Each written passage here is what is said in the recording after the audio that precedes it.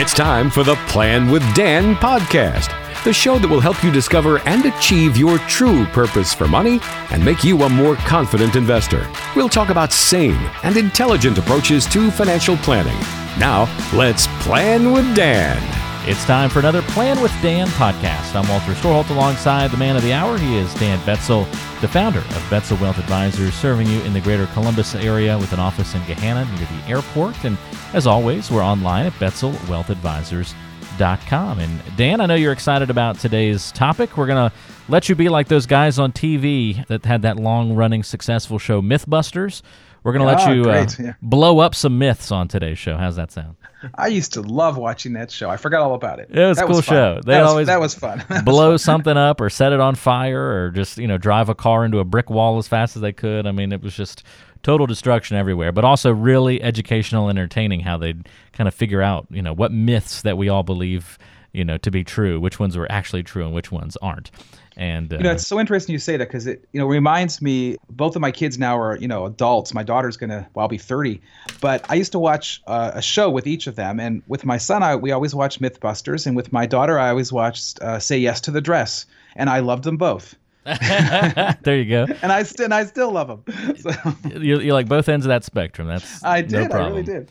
My favorite Mythbusters episode was the one where they did. I had two kind of favorite skits that they did, and it's funny because they're probably two of the most lame ones that they did, but they were things that I had always wondered about. And one was running through the rain. If you if it's pouring down rain and you want to get the least wet, getting from your car to the building, should you run or walk? And you would think you should run. And I always thought, no, you should walk because more's going to fall on your head and kind of fall off, whereas if you run, more's going to kind of hit you sideways on your shirt. And I think the results were sure enough that it was, if you ran, you technically got more water on you. Their shirts and their clothing weighed heavier having run through the rain rather than just walking through it.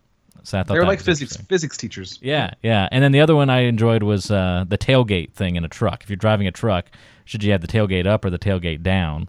And I think that one was surprising. It was actually more fuel efficient to have the tailgate up, if I remember correctly. Now, I could be remembering it totally wrong, but you would think it would be down, but the down actually created more downforce, and so therefore it had lower mileage. But anyway, we're going to bust some financial myths on today's show, so stay tuned for that. We're also going to answer a really good question from Brent, and he's wondering about this really short-term matching option that Brent's son has been offered at an internship.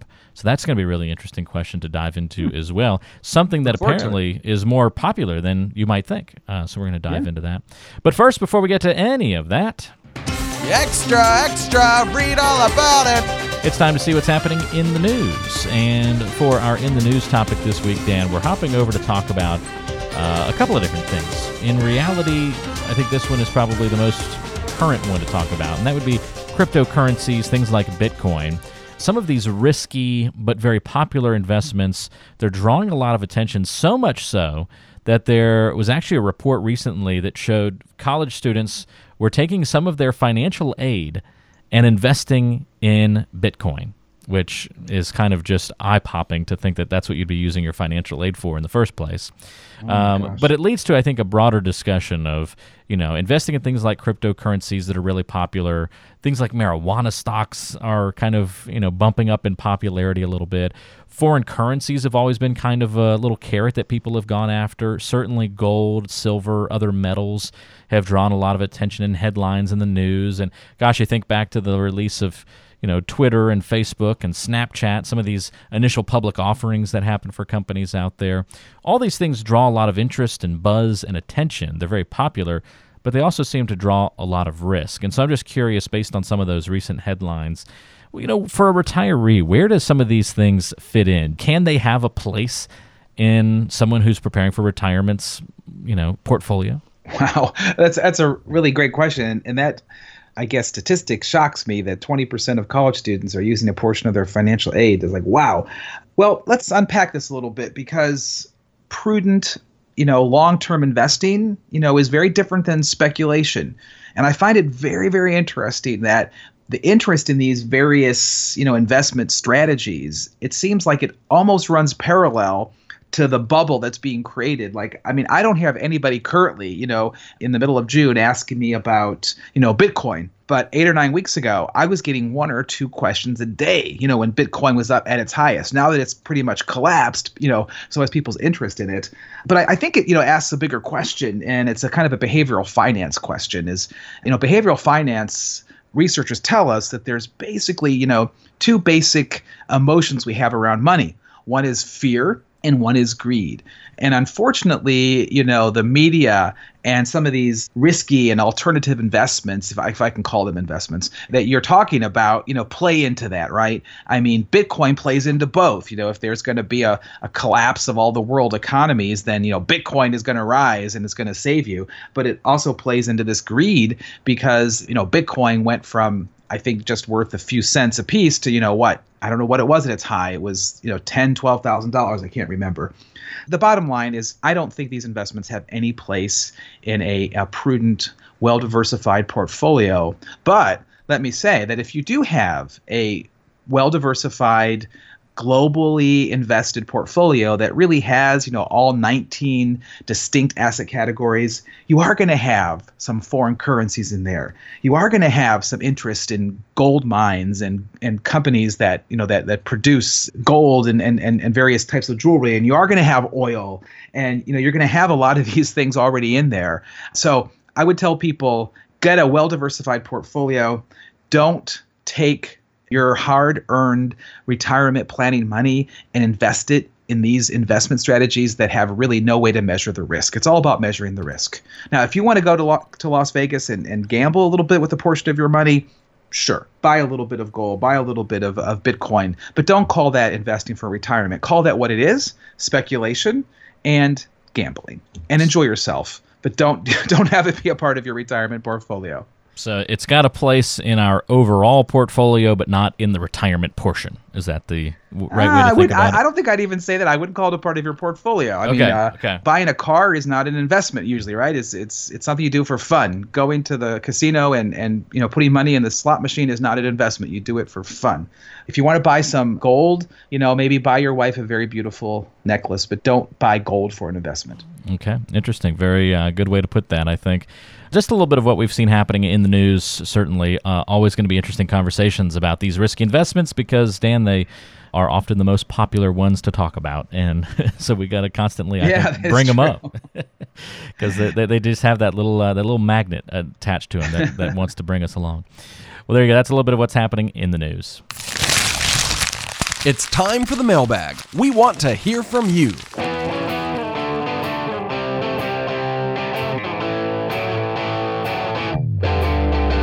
Well, we open up the mailbag each week here on Plan with Dan and take some of your questions. And this week's comes to us from Brent in Lancaster. And Brent's got a good question for you, Dan. He says, my son just signed up for a 12-week internship with Honda. He's been offered the option of a matching 401k plan. But the internship's only 12 weeks. Is it worth being involved in this plan? Wow. First of all, congratulations to your son. I mean, just landing an internship is amazing, and then landing one that pays you is amazing, then landing one that not only pays you but lets you participate in the 401k. It's like, wow, I think that's amazing. Well, so congratulations. I'm kind of stunned about that. I still remember when I graduated from law school and we were begging for unpaid internships. Yeah. Just to get some experience on the resume. So that's fantastic. Yeah, where were these in our days? Yeah, that's great. Good news. I guess my first question would be, I know that a lot of large companies, I don't know if Honda is doing this or not, but they're actually offering Roth options. So I would say, is there a Roth option? If that's the case, that would be like, for me, a no-brainer. You certainly would want to participate in the Roth. But even if there's not, I mean, what a great opportunity to start putting away some money for retirement. So yes, I would definitely say that your son should contribute and should participate in this plan. But it kind of begs another question is, how should you invest the money? Because if he's only going to be there 12 weeks, and then at the end of the 12 weeks, he's no longer employed, and there probably will, I would think, mandate that he rolls that money over into a self-directed IRA. That's a very, very, very short time horizon. So I think given that short time horizon, because an investment cycle is normally 3 to 4 years, and we have no idea what the market's going to be, in 10 or 12 weeks. We know in 15, 20 years it's going to be up. So I think if that were my son, what I'd recommend is certainly participate in it. Absolutely, get all the information you can, read about it, use the opportunity to educate yourself. But I think I would just keep it. I think I would put it inside the cash provision and let that cash accumulate, over the summer, the 10 or 12 weeks.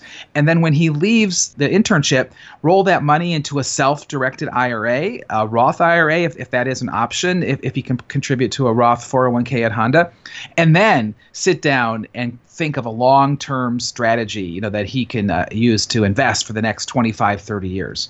But wow, what a great question. And congratulations. Wish him the best of luck.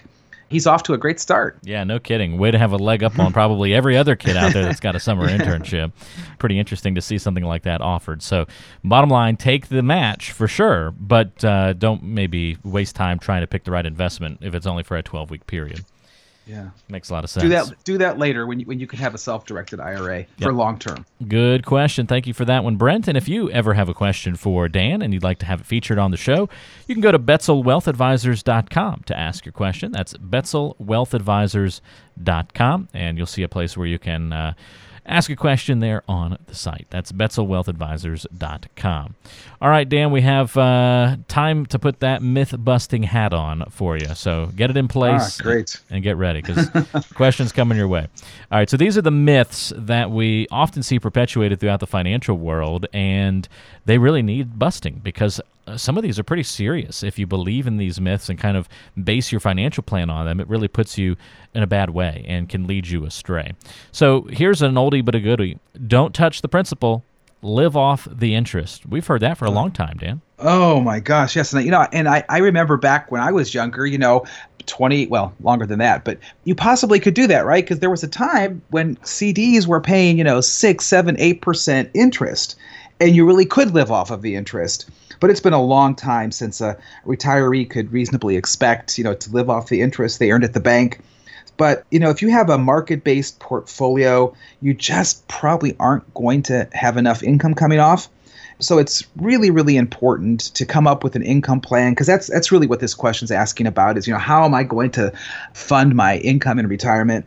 And I think it's just really crucial that you come up with an income plan. There's some great analytical tools that you can use to determine, how much can you safely pull from your portfolio and still have a high degree of probability that you will be able to have enough funds, for the rest of your life and your spouse's life. So yeah, you've really got to look at your portfolio and look how it's designed. Is it designed for income or is it designed for growth, and how much risk is in it? Those are great questions you need to talk about. Have multiple streams of income so you don't have to live just off of your investments, and have significant cash reserves. So yeah, I think that's a myth that we got to bust, this idea of don't touch the principal, live off the interest. Okay, another one here for you. The more a financial plan weighs, the more valuable it is. Oh, that's really great.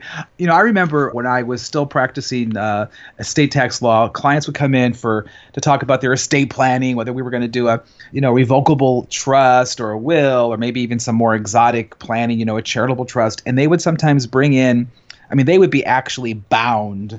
As they went to the printer and they were actually, bound financial plans with their name on the spine and the side of it. And I would read through that and I would say, I know this might sound a bit, harsh, but I'm like, oh my gosh, this is about 95% filler, 90% just pure rubbish.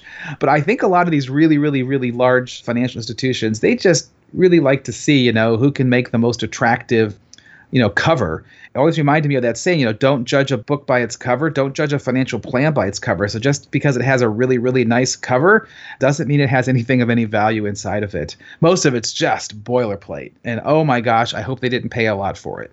Yeah, it's a really good thing to think about, though, because we often do get impressed. It doesn't have to necessarily be the weight either.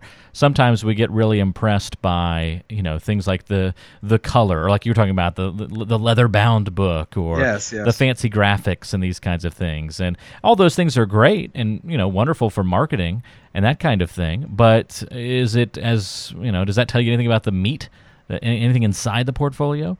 Maybe not. Just may show you that they have good marketing abilities, to, good color schemes that they can match together. A really good financial plan that you can actually take and apply to your life and to make a real difference, it's, 4 to 6 pages, maybe 8. I don't know. Not too much. Well, you bring up a good point, though, because I won't say this is a myth, but I want to bring up something. I've heard this in many different phases of the financial world of you should be able to two things. One, your plan should fit on a page. Your financial plan should fit on one page. You hear that all the time. You should have a one. If it can't fit on a page, it's too long. And then another one is if you can't explain your plan to a 5-year-old, then it's not simple enough. And I think it's almost dangerous to go too far in that direction because that just seems, we want to make things simple, but at the same time, you can go too far in that direction to where you're missing out on opportunity, and not everything in life a 5-year-old has to understand. You see what I'm getting at? Oh, absolutely. But I think that probably is just trying to act against these like crazy, 200 and 300 page plans that really don't speak at all to a person's real life and what's important to them. Yeah. So I think, just the concept, that you need to be able to if you can't understand it, then it probably is not a good plan for you. And, I think back to the estate planning world, sometimes we as the attorneys, we would come up with a very, very sophisticated plan for a person, maybe a farmer, because they, the farmer has a $5 million farm. At that time, the estate tax exemption was $600,000. So we could come up with a plan that would reduce that, their estate taxes down to zero, but it was extremely complicated. And these were very hardworking, intelligent people, but they weren't a bunch of lawyers, and the plan didn't fit what was going to work for their lives. So I think that the concept you're talking about, makes a lot of sense, to try to simplify, to make sure that you can understand it. Now, whether it should fit on one page, whether a 5-year-old should be able to understand it. Yeah, okay, you got it. Your point's well taken. But I think what they're trying to express is it doesn't have to be super complicated to be good and to work for you and your family. And you have to understand it enough to at least embrace it and to do the steps that you need to make it work for you. So I think that's the point. They're using a little bit of hyperbole, I guess. There you go. I couldn't think of the word, but that's it. Hyperbole. There we go. All right. You're doing a great job. Good job wearing that Mythbuster hat. Here's another one for you. My life is so simple, so a will is all that I need to have my affairs in order. Oh, wow. That's a really good question, or good myth. Unfortunately, there's nothing really simple about the probate process. I could talk, for the rest of this podcast about situations and stories that occurred to me when I was still practicing law. For example, you say, when I pass away, it's simple, everything to my wife. But, 25 years, 30 years earlier, before I was married, I named my mom as the beneficiary of my life insurance policy. I did the same thing. And I didn't understand that the will doesn't control that. Now you fast forward, I pass away. Well, guess what? My mom has predeceased me. So now the beneficiary designation lapses. It now goes into the probate court, and we'll have to see what happens to that, right? It's not going to go as I intended. So there's really nothing simple, and then when you come to the end of life decisions, last April, my mother-in-law passed away. And, fortunately for my wife and her 2 sisters, they had a rather simple life. But fortunately for them, they had taken all the steps necessary, the last, not only a will and a trust, but also the healthcare documents. She had a very massive stroke and wasn't able to make any of her end-of-life decisions. But it was a gift that she had given to her 3 daughters. That when I find myself in this particular situation, these are the things that I want done.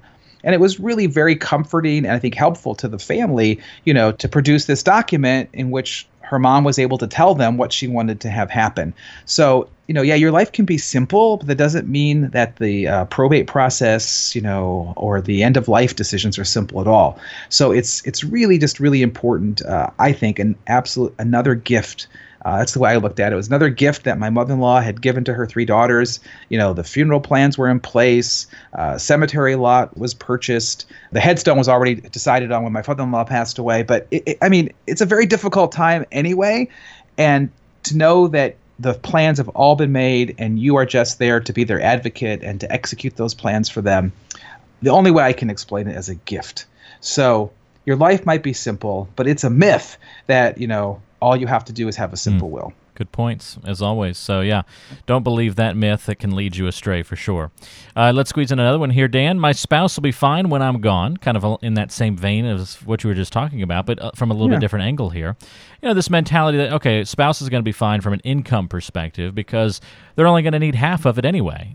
We were 2, now we're 1, divide everything in half, and the numbers should still work out. People often think that, but that is certainly a myth. I think statistics and my own personal experience working with people who have lost a spouse, it's probably closer to 80%, of the income you're going to need. So it's considerably more than 50.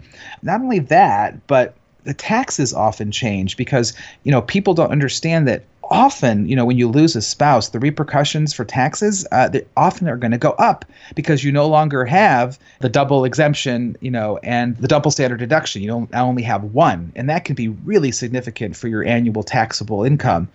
Also, remember that Social Security is going to be impacted. Usually if the husband passes away in that particular age group, they were receiving more Social Security. The wife will be able to get the survivor will be able to get the higher of the couple's Social Security, but one Social Security is going to go away. Sometimes, a pension will also decrease. And then if the surviving spouse really wasn't actively participating in the household finances and in the investment meetings, it can be very, very difficult for them to get up to speed while they're handling with the loss of a spouse. So it's a myth, right?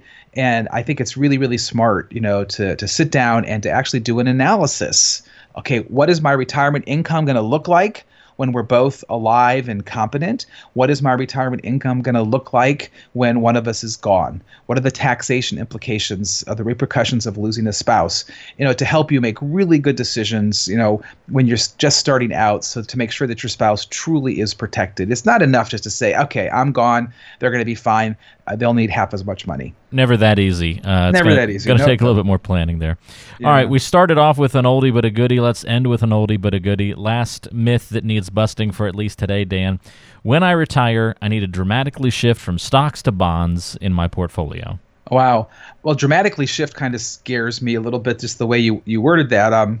But I would say, put this in context that, while you're working and you're contributing to your, retirement investment vehicles, it's kind of like climbing the mountain, and there's one set of rules that apply while you're accumulating wealth. But eventually you get to the top of the mountain and you start coming down the other side. You start withdrawing money from the other side. And, and the rules change. And often people aren't aware that the rules change. So the statement, when I retire, I need to dramatically shift from stocks to bonds in my portfolio. Well, wow, I don't know. Every situation is different.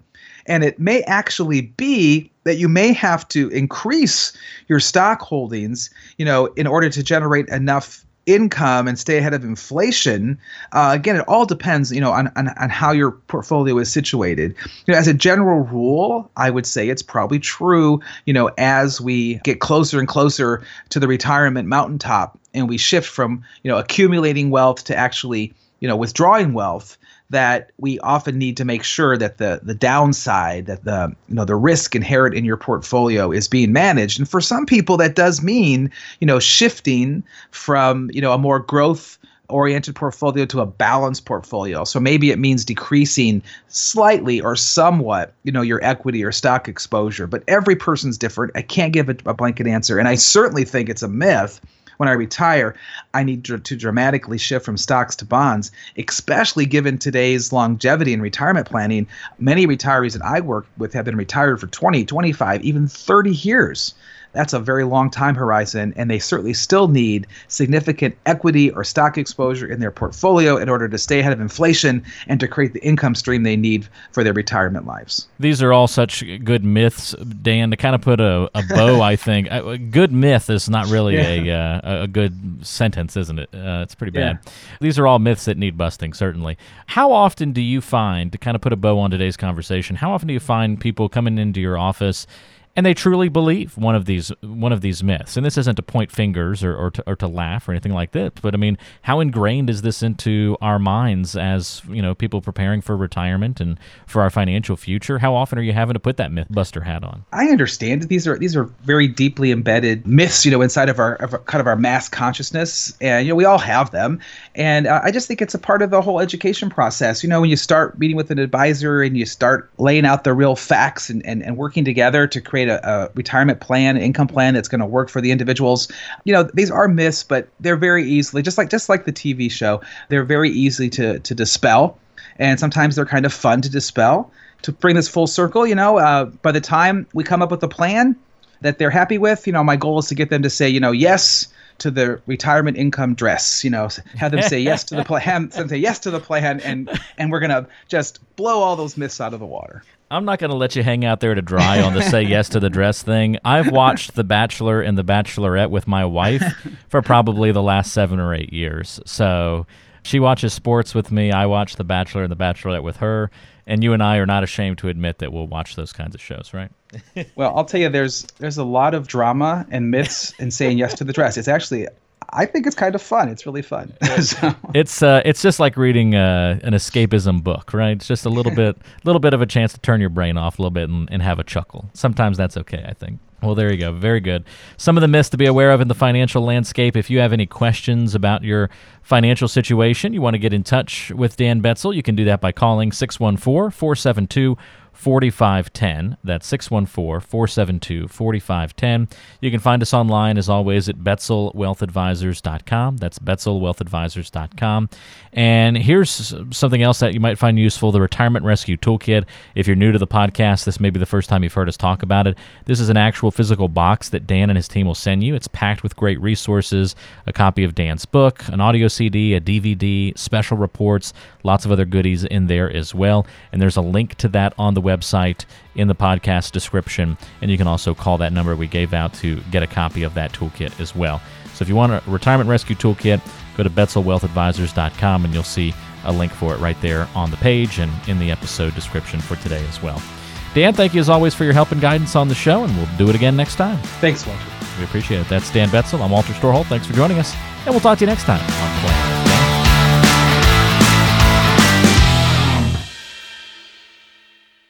Fee-based financial planning and investment advisory services are offered by Betzel Wealth Advisors, LLC, a registered investment advisor in the state of Ohio.